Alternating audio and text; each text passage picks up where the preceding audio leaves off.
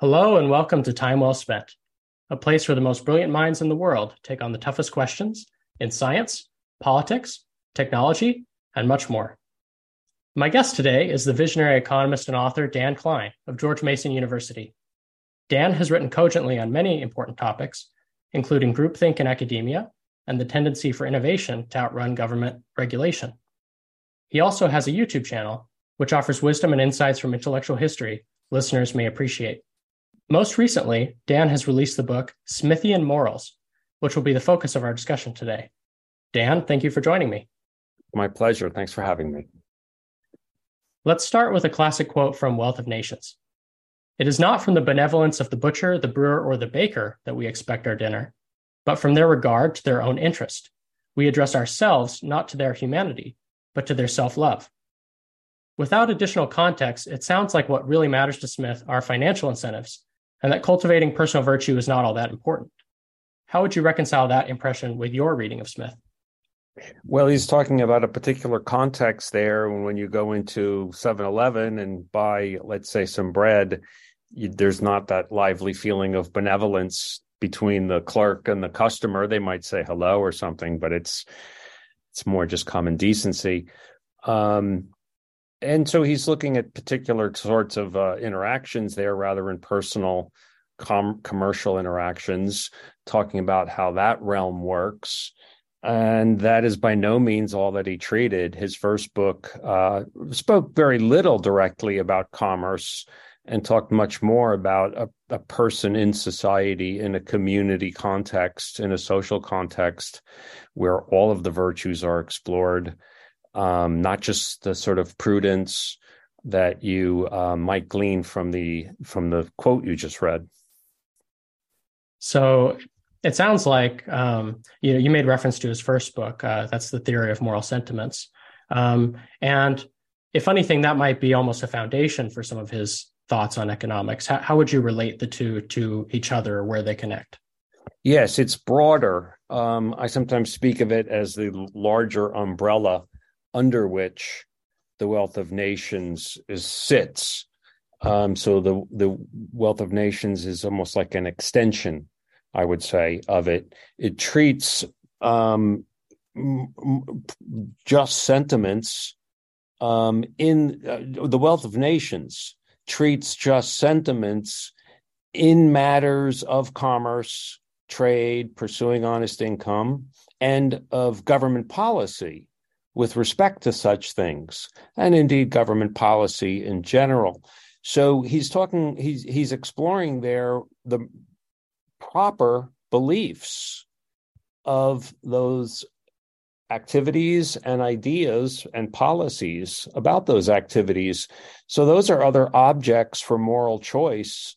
And so he's teaching us how to be moral with respect to that part of our life and world, which is an important part of our culture, because commercial life and earning a living is a big part of your life, and because we care about the whole of society. It's one of the things that draws us together in common interests, and we need to think about those big issues properly. So he's teaching us propriety, a kind of moral concept, propriety, in thinking of those big questions and issues. Thank you. That's an excellent introduction. Individual liberty is of central importance as one of the virtues in Smith's moral philosophy. Yet he also acknowledges exceptions to this principle when he writes, those exertions of the natural liberty of a few individuals, which might endanger the security of the whole society, are and ought to be restrained by the laws of all governments. What lesson should libertarians in particular take from this insight? That the liberty principle is not an axiom, that it's defeasible, which means to say that the burden of proof can be overcome. There's a presumption, I would say, in Smith toward individual liberty, just as, in a courtroom, we have a presumption of innocence, but that doesn't mean that everybody's innocent. It means that the burden of proof is on the prosecution. And that's, in a sense, what Smith is doing. Someone who's prosecuting a case for government intervention has the burden of proof to bear. And Smith does make exceptions like he does there. That's about the small denomination notes restrictions that he endorsed, kind of oddly, I'd say. But sometimes his exceptions puzzle me, to put it mildly. But he does make exceptions, and I endorse some of his exceptions, and I would make exceptions. And so you get in Smith the very clearly, I would say, the idea that exceptions don't destroy principlehood, if you will. Like a principle is not undone because there are exceptions to it. Life doesn't, we need to develop principles that admit of exceptions, because if you try to do things that are 100% without exceptions, you find you can't find very useful ones, or you'll force fit certain things which aren't really sound, and then they're brittle, because if you're claiming them they're 100% and then someone throws a sound exception at you, it shatters, right? So really your principles are more robust by allowing and acknowledging exceptions. They are presumptions, they are maxims, not axioms. This makes a lot of sense, and I think this is something I find really resonant in kind of your philosophy of economics compared to either kind of the rigid mathematized version that you see in a lot of economic journals. And also, as you've pointed out in some of your writings, Austrian economists also can be very axiomatic.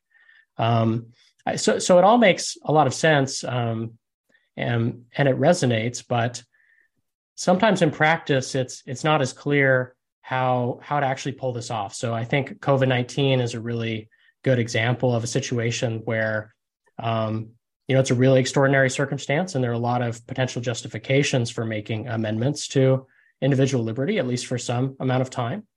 But as we kind of saw over the course of the pandemic, there were a lot of abuses of kind of those exceptions. How would you speak to that concern in the context of that specific example? In fact, early on, I became very concerned about those very issues right with the onset of the pandemic and all the news and panic about the pandemic. And I was pretty panicked, frankly. I was kind of the worrywart in our little household. My daughter was going out to cheerleading practice. Now, this was in Sweden, which was not closed down. And I was saying, no, I don't want you to go. And I was in that state for some weeks, and then I changed my thinking quite dramatically shortly thereafter. And I wrote some things during that time. And I wrote a piece about, how much are we ready to compromise? One thing I said is that there are no absolute libertarians in foxholes, and that goes back to our point about exceptions and so on.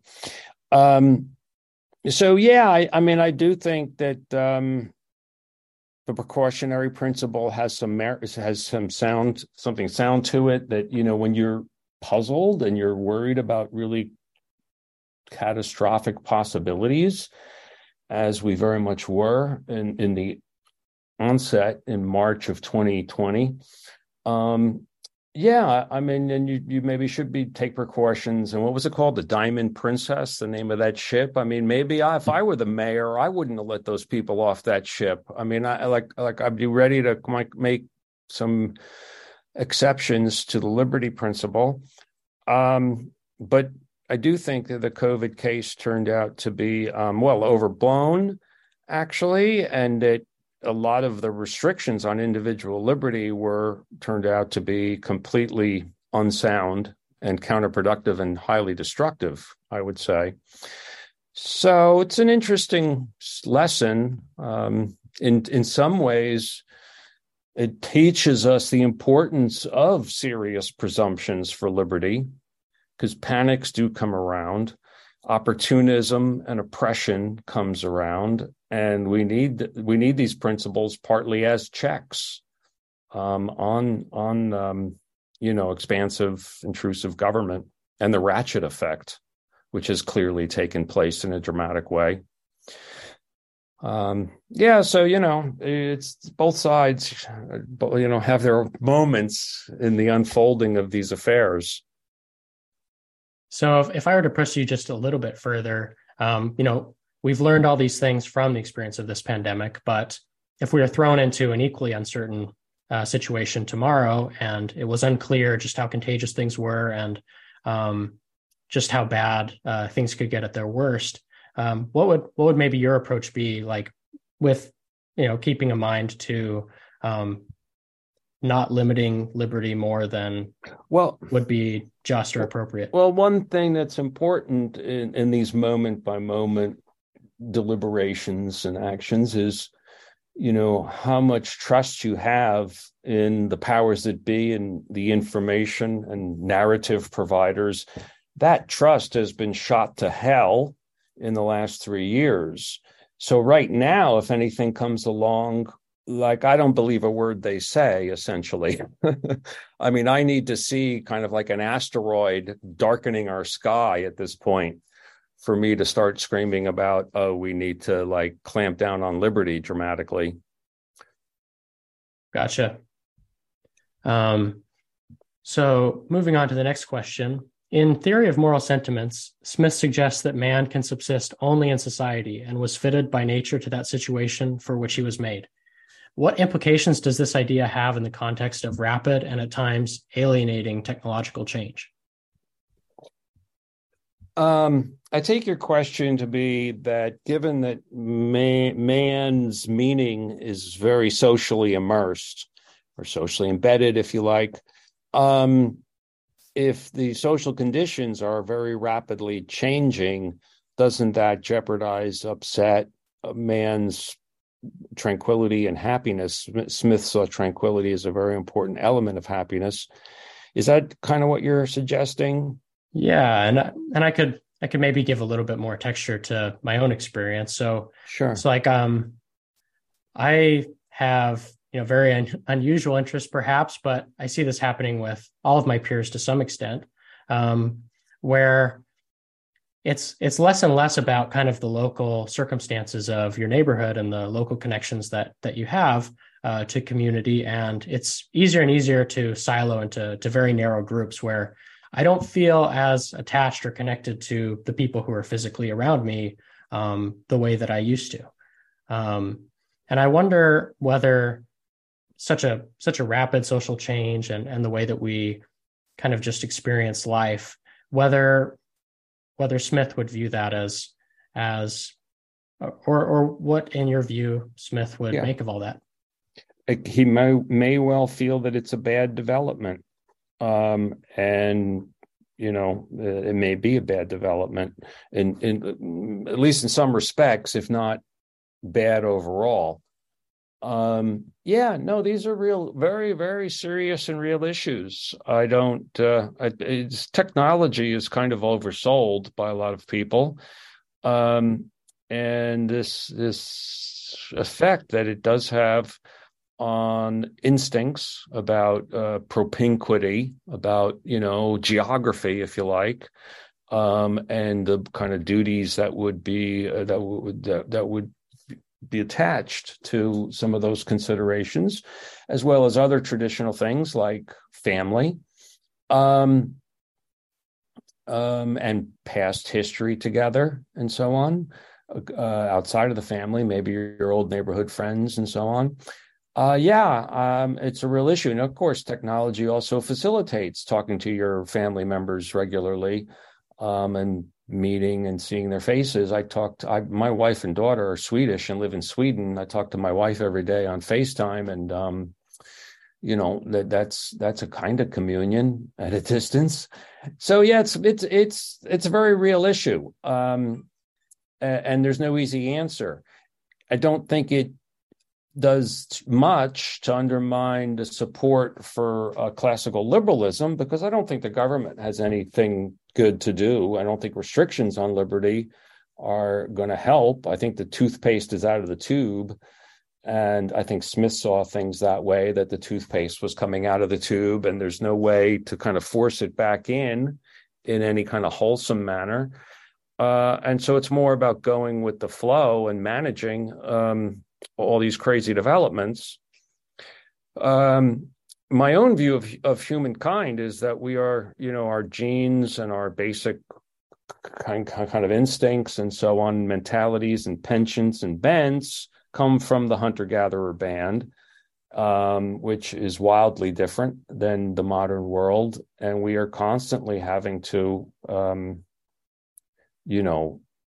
adjust and temper and channel and subdue all sorts of things to cope in the modern world. And I think Smith actually had similar notions. He didn't make it altogether explicit, but so much of what he says dovetails with that view of man that I'm prepared to kind of suggest that. Yeah, I think you made this point in one of your YouTube lectures that Smith saw all of the ways in which economic and technological advancement could upset society and create cultural churn that was uncomfortable in certain ways, but he still firmly believed that on net they were a benefit to human prosperity. So it would be interesting to hear his take on that today, especially being able to talk maybe more openly. Yeah, there's two on nets here. There's on net in the sense of, given that historically these capabilities arose, were they on net beneficial developments? And then there's on net of, could we do something to roll them back through governmentalization of social affairs somehow, which would improve on net how things will otherwise go, given that these developments have arrived. And as a liberal, I'm more interested in the latter on net, and I'm more concerned with getting it right there, because we're not going to reverse history. And I'm not wedded to saying that these developments are so wonderful on net. I'm very worried and upset. I've written against designer babies, for example. I got into a dispute with Brian Kaplan and David Henderson over that, where I said, designer babies is not necessarily a blessing at all. And why do you say that? It's these kind of issues where it could throw so much sort of contextualization of life, meaning of life, bearings, groundings, bases of comparison, connections to the past, connections to history, learning from previous human experience, what to aspire for, what to feel good and bad about. You can kind of just think of it in terms of, sports and steroids. It's designer babies is like steroids on steroids. Sorry, go ahead. No. You go. Well, I was going to say, just from my very, I haven't thought about this as much as you, obviously, but it seems like you could potentially go far enough in the direction of programming human beings or new human beings like machines, to the point where you devalue the autonomy of that new individual, or you devalue the rights that such a person has, either relative to their parents or to the government, because I'm sure government would be heavily involved in trying to regulate some of these things. Yes, I follow you. I don't think about designer babies to the point that somehow you're kind of undoing the basic nature of a soul, if you will. So I think that, even if I designed my baby and it came into life, it would still sort of have its own will, its own soul and everything. But you have kind of, and it presumably will know that you have kind of chosen certain things and headed in certain directions in a certain sense. And so all of that might feel like a big incursion on autonomy, at least. And Smith, as well as Hayek, offer kind of a warning about overestimating what you're able to design and how much wisdom you have in doing that as well. Yes, indeed. So moving to a different kind of variation, I guess, cross-cultural variation. As the editor of Econ Journal Watch, you have published articles investigating liberty within a wide variety of countries and cultures. What are the major lessons you've taken from that experience for promoting liberty in different contexts? Uh-huh. Okay, good question. Yeah, so you're referring to our series, which has covered about 22, 23, going on 24 countries, classical liberalism in econ by country. It's really more just classical liberalism by country. We ask for some emphasis on econ, but that's not really that central. And so, yeah, we've had authors from all these very many countries tell us about the history, progress, current status, current organizations, figures, activities of the classical liberal movements in those countries. And there's been a number of lessons. Well, one thing I learned was that it's harder to get papers about countries with huge histories like the United States or England because there's too much to write about. So we don't have some of the prime countries you might hope to read about. Most of the countries are a little bit smaller or just have less classical liberalism to write about. But anyhow, that's one thing. One thing I learned also is the significance of something analogous to the brain drain, and that's the liberal drain, as I call it, which is to say that the liberals from India, from Venezuela, from Eastern Europe, what have you, they get out. They get out. They try to get out. I mean, just as anyone would. And that's a very significant variable or factor in a lot of the stories, because a lot of the people then make their careers in Britain or in the United States. Let's say they're from India. And in a sense, you've kind of deprived the fight at home of somebody, just kind of like the brain, analogous to the brain drain. So I think the liberal drain is actually something I learned from doing this project.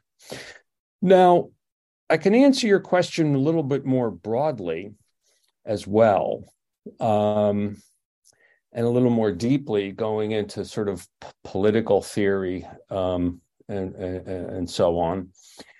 First of all, it's about classical liberalism, and liberalism is generally this presumption of liberty, allowing every man to pursue his own interest, his own way, as Adam Smith put it, in policy making. And that's all well and good. And you can, wonderfully cite and learn from Bastiat about mutual gains from trade and explain that, there's mutual gains, so let people trade, and that's kind of like the major thing to say, freedom. Now, in a lot of these countries, there's a very, politics in every country. Politics is much more complicated than that. And politics is, first of all, directional from a status quo. And the liberals want to move in a more liberal, less governmentalized direction. And politics is about lesser evil. It's about trying to keep the government from getting terribly bad. And so naturally, I think it's part of civic virtue for them to consider these, the reality of politics on the ground in their country. And so being part of politics and making all the compromises, getting the votes and everything else gets very much mixed in with all of these liberal movements, including the intellectual efforts. So that's something I've learned in a significant way. I mean, it's not really new to me, but you see it so deeply. And when some countries, as opposed to America, which we might, have as a reference point, some of the politics is so bad and frightful that this becomes a rather dominating matter. Now, even when we talk about the lesser evil in terms of partisan politics within the context of a country, all that presupposes a certain level of political stability, of basic polity, okay? And sometimes the countries don't even have that presupposition in place. And so it's about, being a principality of Russia, for example, in the case of Finland. It's about foreign wars. It's about civil war. It's about all sorts of cultural tensions, and old traditions, and so on and so forth. And so the liberals sometimes get lost. Bastiat's basic advice about, hey, let people make their voluntary trades. It's like you don't even know who you're saying that to. You don't even know who it would be who is letting people. And I don't mean just this party or that party. I mean like the whole structure of like government. And so that's another, like in Venezuela, I mean, it's chaos now. And we have a piece on Venezuela. It's mainly a lament. And so that's something else I learned. So just these deeper kind of polity issues that we tend to presuppose in this country. I think we're coming to presuppose them less as things go more crazy all the time. But those are some of the things I've learned from doing that.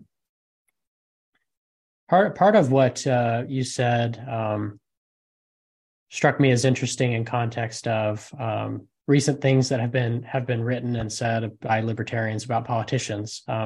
So a lot of times libertarians have the tendency to kind of devalue the entire process of politics itself, and they kind of don't. It feels too messy to them, or Brian Kaplan has a book along the lines of all politicians are evil. And it sounds like part of what you're saying is that, by kind of getting a closer look at some of these countries and seeing just how messy things are on the ground, that there's a real need for some of these institutional details, or for some of these activists and political actors that maybe do things in ways that are not along the lines of what you might read in Bastiat or kind of very clean libertarian philosophy. Yeah, I think that's right. When Smith referred to that insidious and crafty animal, commonly known as the statesman or politician, I think he meant that even of the ones he liked, like his friend Edmund Burke, that as a politician or statesman, he is an insidious and crafty animal. And it's an insidious and crafty trade or work, line of, calling even, that politics is.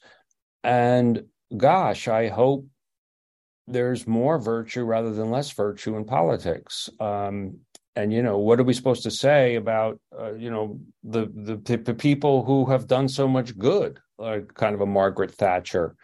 I mean, I think it's to throw her into the same bucket as all the regular politicians whom we justly dislike is, I think, a terrible, terrible injustice and ingratitude, actually. So yeah, I mean, like politics is part of civic virtue. In this famous lecture called "The Liberty of the Ancients and the Liberty of the Moderns" by Benjamin Constant, where he said the modern liberty is mainly about this individual liberty, allowing every man to pursue his own interest his own way. He said, still, ancient liberty, which had more to do with participation in political life, he said, is still like a major duty.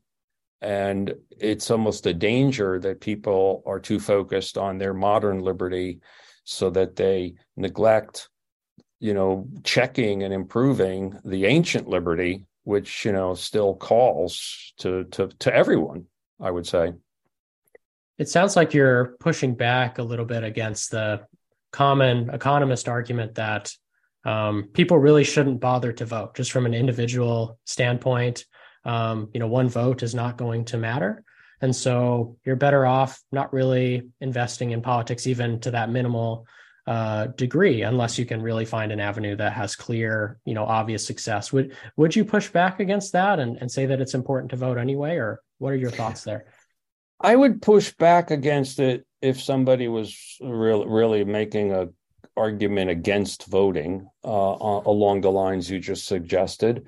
I'm not sure that I want to urge people to vote or tell people that it's terribly important and a major part of their civic duty to vote. I used to not vote, and now I do. I find myself voting in the regular elections. I think the Republicans are the lesser evil. We have a two-party system, and I believe that third parties are damaging to their own cause in a two-party system. So I vote Republican, but I'm not urging people to do it. To kind of take your question and change it a little bit, something that goes with the argument against voting is sort of this pox on both their houses attitude that you get from a lot of libertarians. And part of the rationale for that attitude is there's not a dime's worth of difference. And I don't believe that. I do think there's a dime's worth of difference. And I think that difference has been growing of late. So, like I said, politics is about the lesser evil. And we do have part of our responsibilities, I would say. And this part varies person by person. I'm not saying it ought to be like a big thing or you need to vote or you need to even think about these things, but you always have competing responsibilities. And you have competing responsibilities, and some people are, in some sense, have comparative advantages to focus on other responsibilities and so on and so forth. The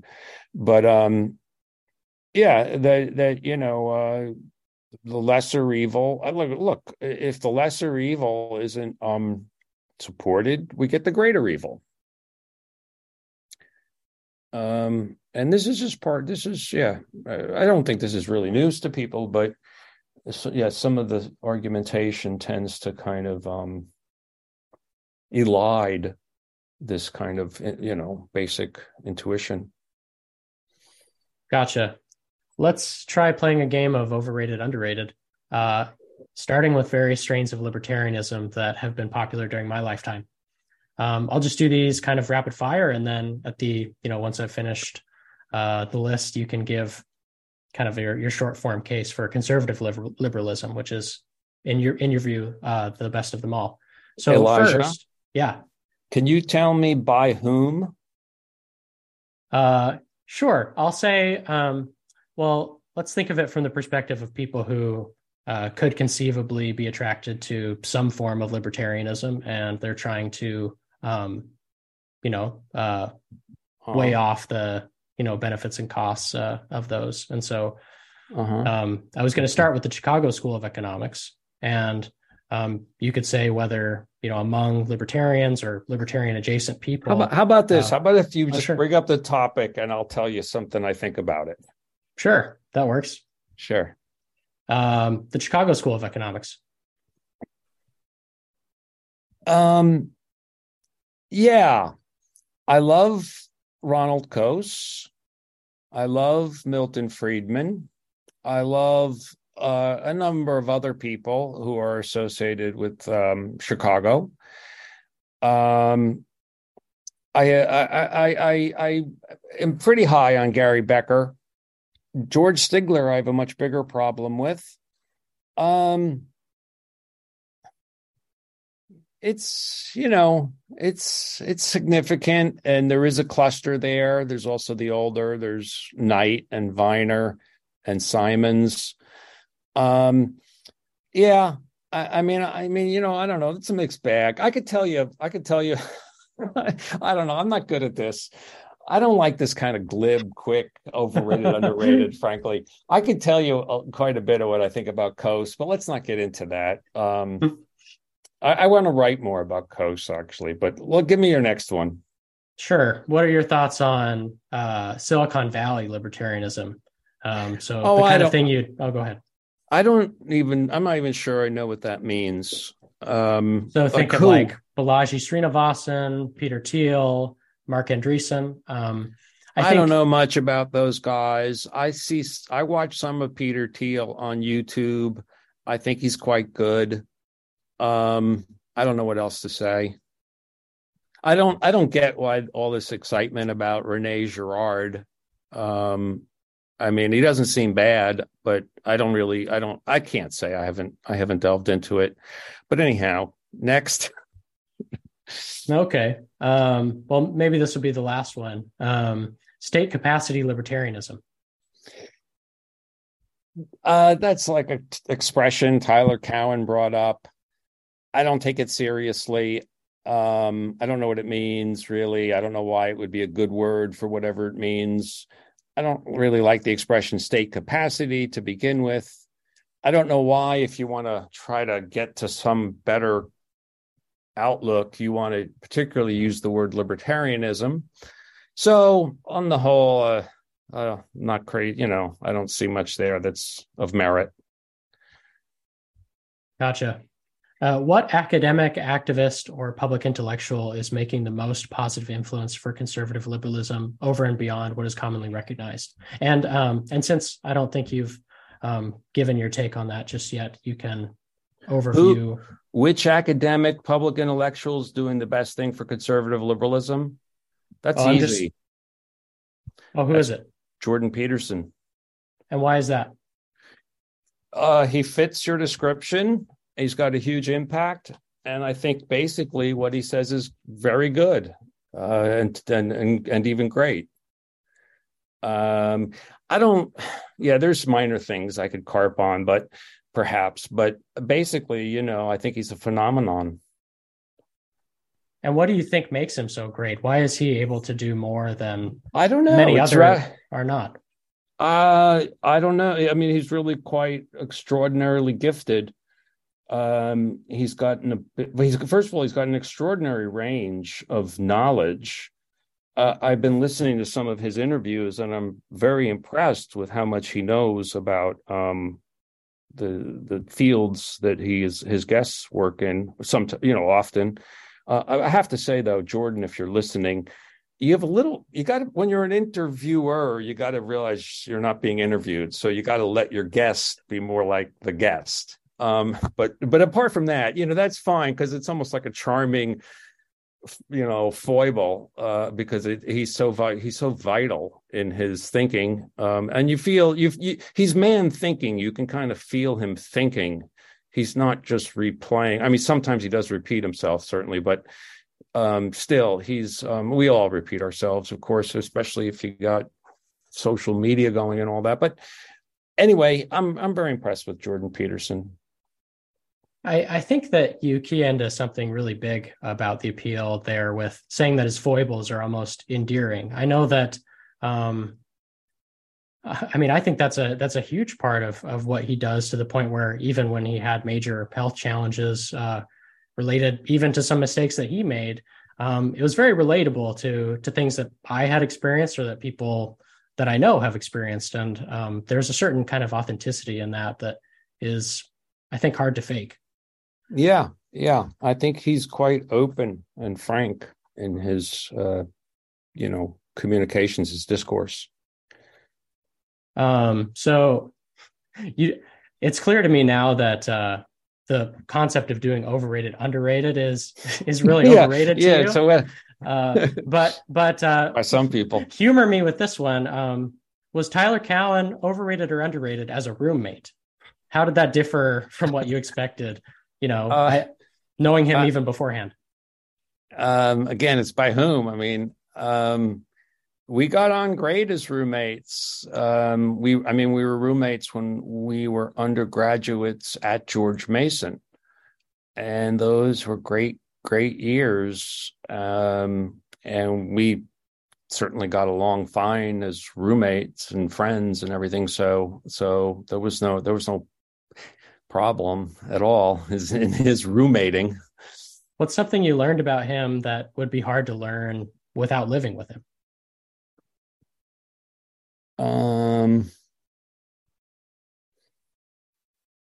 don't know.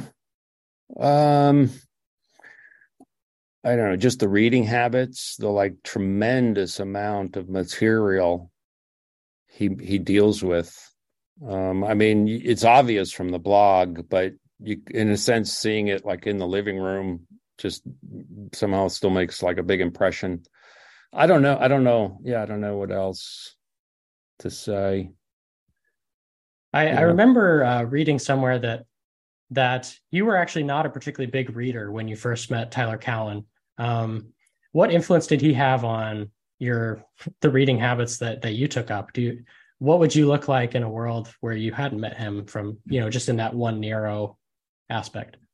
Yeah, I guess a little bit. Well, I had met him earlier. I mean, we met we were in the same eighth grade class, and we had met incidentally before that, and we became friends in eighth grade.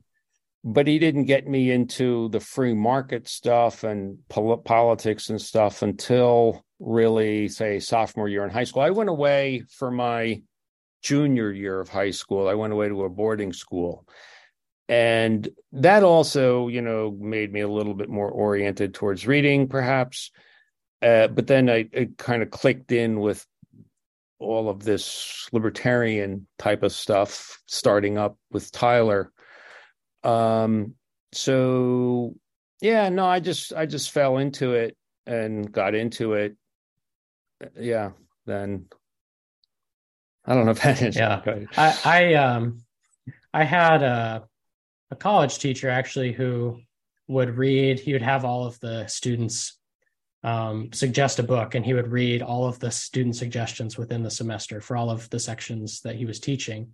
And before that happened, I actually had kind of fallen out of reading, and so I kind of just was resonating with that, and maybe projecting my own experience onto some of your interactions with Tyler from that perspective. So I'd like to close by delving a little deeper into one section that really stood out to me from Theory of Moral Sentiments while I was preparing for this interview. It's from part 2, about halfway through that section. And Smith suggests that there are some crimes that are difficult to punish because they don't immediately or directly hurt anyone. He tells a story about a guard who falls asleep during his watch and is sentenced to death for putting the entire army at risk. Are you familiar with this passage? Sure. And so the logic of the penalty is clear, and it seems like Smith accepts the basic premise here. But then he says something interesting. He says, though such carelessness appears very blamable, a man of humanity must recollect himself, must make an effort and exert his whole firmness and resolution before he can bring himself either to inflict it or to go along with it when it is inflicted by others. This to me seems to be, if you kind of take it at face value, he seems to be suggesting that to carry out justice here, you have to go against the impartial spectator, which is Smith's moral guide throughout this book. How do you interpret what Smith is arguing here? I think what he's saying is that you see the sentinel falls asleep during his watch, and there's a standing rule in the military that if you're caught falling asleep on your watch, you are put to death. And so the guy fell asleep, he was caught, nothing happened while he was sleeping, so no harm in the moment came to anybody. And consequences play a very significant role for Smith. He says our sentiments are greatly affected by perceived consequences of things, and we see no ill consequences of his having fallen asleep. And so it kind of seems like, no fault, no foul. Why should we kill this guy? But in fact, he favors killing the guy, Smith does.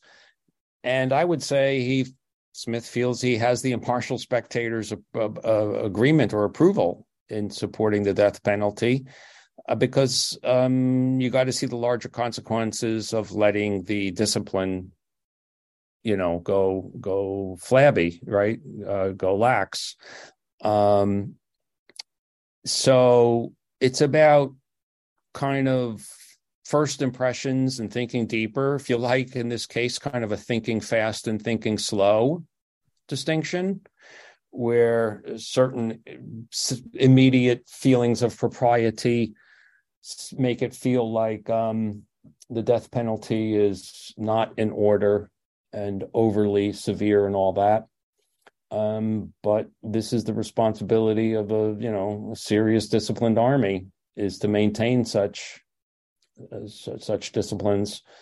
So it's something along those lines.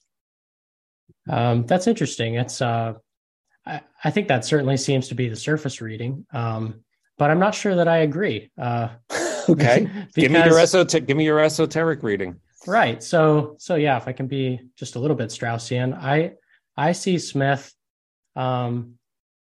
suggesting that the impartial spectator is correct here. There are instances throughout Moral Sentiments. I haven't read all of it yet, but there are instances where he makes exceptions, but it seems to be generally when those exceptions are made, the impartial spectator is wrong through some personal defect of the individual's character. And when Smith says a man of humanity has to recollect himself and basically force himself to go against the impartial spectator here, I think he's kind of suggesting that this is not one of those cases where the impartial spectator is wrong. I think he's suggesting that there's an important counterbalance to justice that may have some weight in this case, and that even if there may be cases where nothing observable is done to harm an individual person, that still require a punishment, that those cases should be very few and far between, and that we should be hesitant to go against the enlightened intuition here. I think this is strengthened by just a few paragraphs later in the original editions of Adams of Theory of Moral Sentiments. This was even more the case, but he makes kind of a digression where he starts talking about the mercy of God and the limits of justice and the need for an atonement. And it seems to me like he may be suggesting that there's a role for kind of mercy to escape the bounds of justice in this situation. What do you make of that esoteric reading? Interesting, and a lot about it I think I like. Some of the way you put it, I mean, one thing at issue here is the multiple meanings of the expression impartial spectator. I'm not sure what you're thinking. It was quite what I was thinking. It seems like maybe what you were thinking was conscience, the guy's conscience, someone's conscience, and that is one meaning. But there's the supreme impartial spectator, and that the conscience is not necessarily a faithful or accurate representative of that supreme sense of the impartial spectator. That supreme sense you could think of along the lines as God.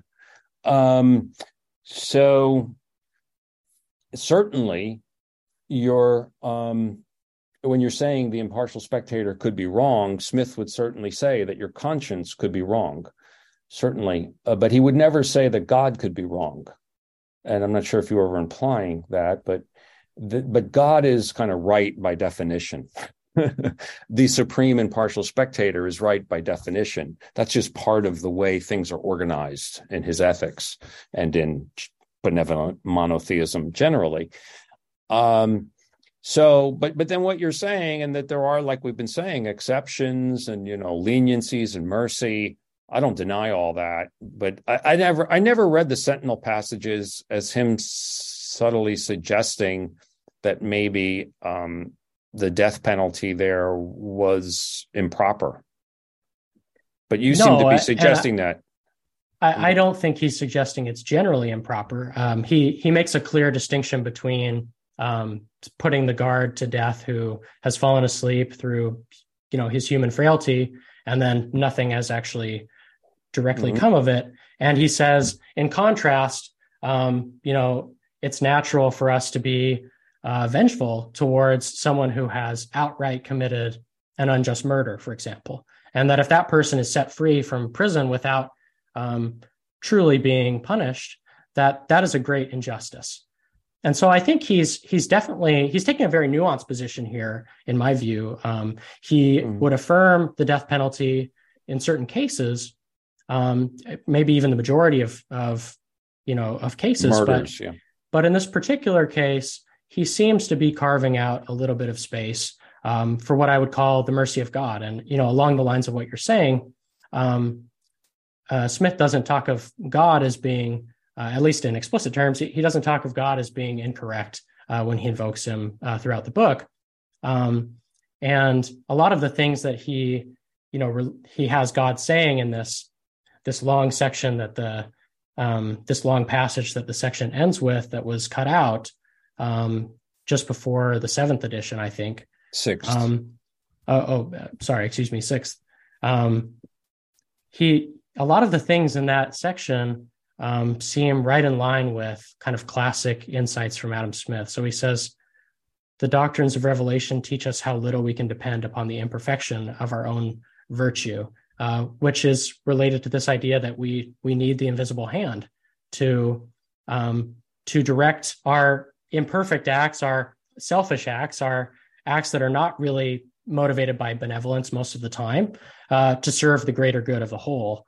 And I think that, particularly that it's, you make a point in Smithian Morals in the essay about the invisible hand, how Adam Smith placed that reference dead in the center of his works to highlight it in a way that was maybe not entirely obvious to people who weren't reading closely. And I wonder, he does kind of a similar thing here, where it's in the middle of part 2 rather than the overall work, but it's kind of right in the middle there, and it seems to suggest a lot of kind of deep points that he may not have, felt totally comfortable going into in other places in the work. I can see you got a taste for esoteric reading. Yeah, I've written several posts about it. Oh, really? Good. It's kind of rare, but I'm glad to see some young people getting into it. Yeah. So I really appreciate your willingness to come and have this very kind of nerdy and wide-ranging conversation about morality and economics and religion. I really appreciate the book you wrote, because it helped me to get deeper into theory of moral sentiments and connect some of the things that maybe I wouldn't have understood as well from trying on my own. And so I hope that people who listen to this will take a look. It's available as a free download via the Fraser Institute, which we'll link to. And it's the first of 3 volumes that you're working on. Is there anything you'd like to add about the forthcoming volumes or other things you're working on? No, I don't know. You covered it pretty well. I'm really grateful for this conversation. I've enjoyed it. And I look forward to hearing your future esoteric readings. Thank you. And likewise, appreciate you and hope you have a great day.